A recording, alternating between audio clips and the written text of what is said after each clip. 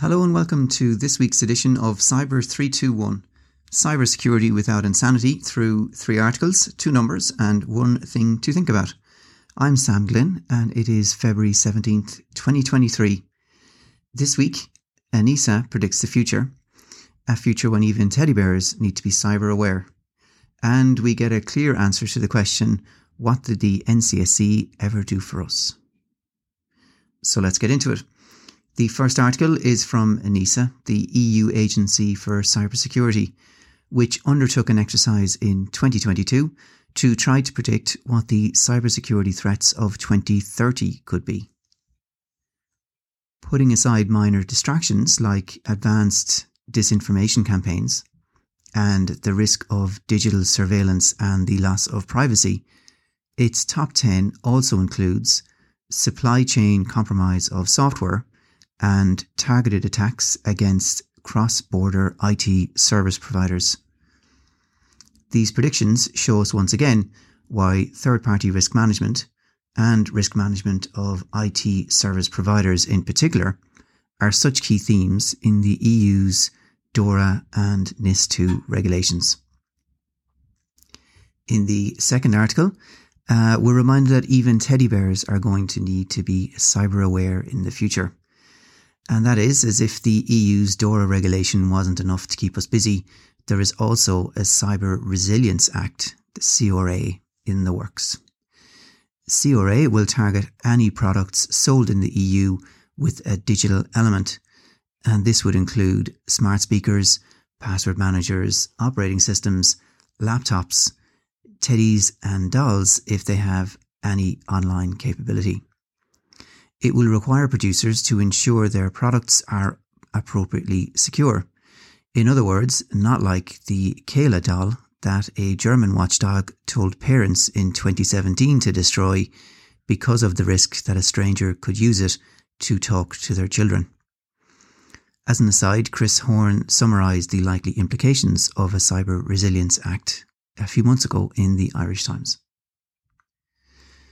And the third article this week is Ireland's National Cyber Security Centre, the NCSC, recently released a secure configuration framework for Office 365.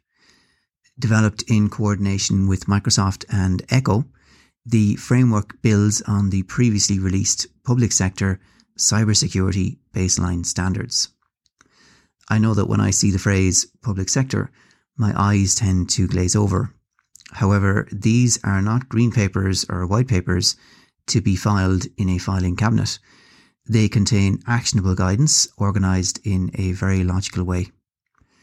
I guide my clients so they baseline their security measures against a recognised security framework or benchmark. This ensures they benefit from the knowledge and experience of the whole cybersecurity industry. In future, when a client relies heavily on Microsoft 365, in other words, 95% of them, the NCSC's framework is likely to be one of our reference points. And as an aside, in the interests of transparency, I have no professional relationship with Echo, one of the contributors to this framework, but I have previously engaged the services of Ward Solutions, which is now part of the Echo Group, for a number of my clients. The 2 numbers this week come from a survey first published by First Trust in the US in January, and which I stumbled upon on the Seaspray Private website.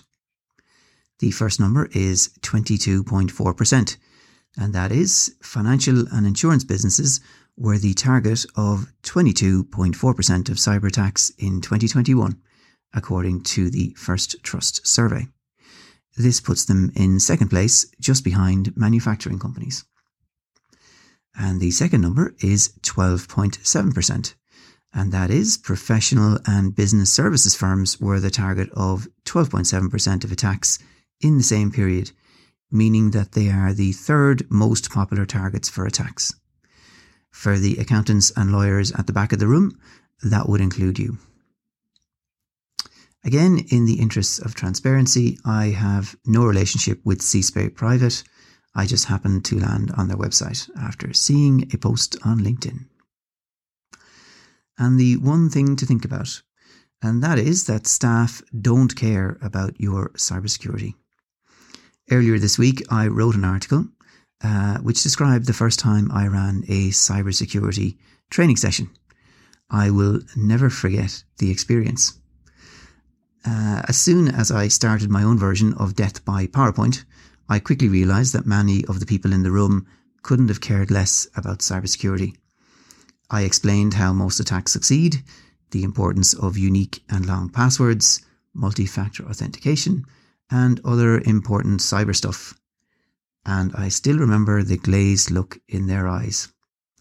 After the longest 30 minutes of their lives, we got to the Q&A, and it was clear that many couldn't wait to leave.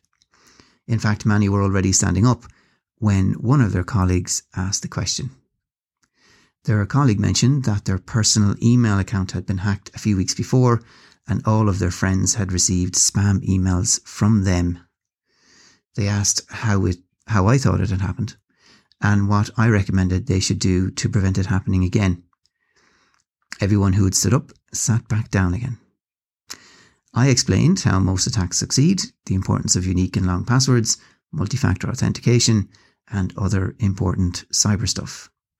And that glazed look in their eyes magically disappeared. More questions followed, all based on incidents that the attendees had encountered in their personal lives. I think the Q&A went on for about another 30 minutes, and it actually only ended when the conference room was needed for another meeting.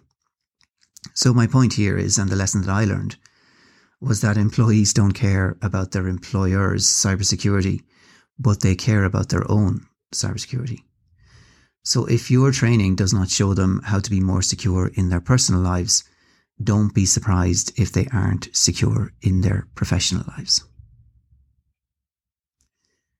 That's it for this week. Until next time, take care.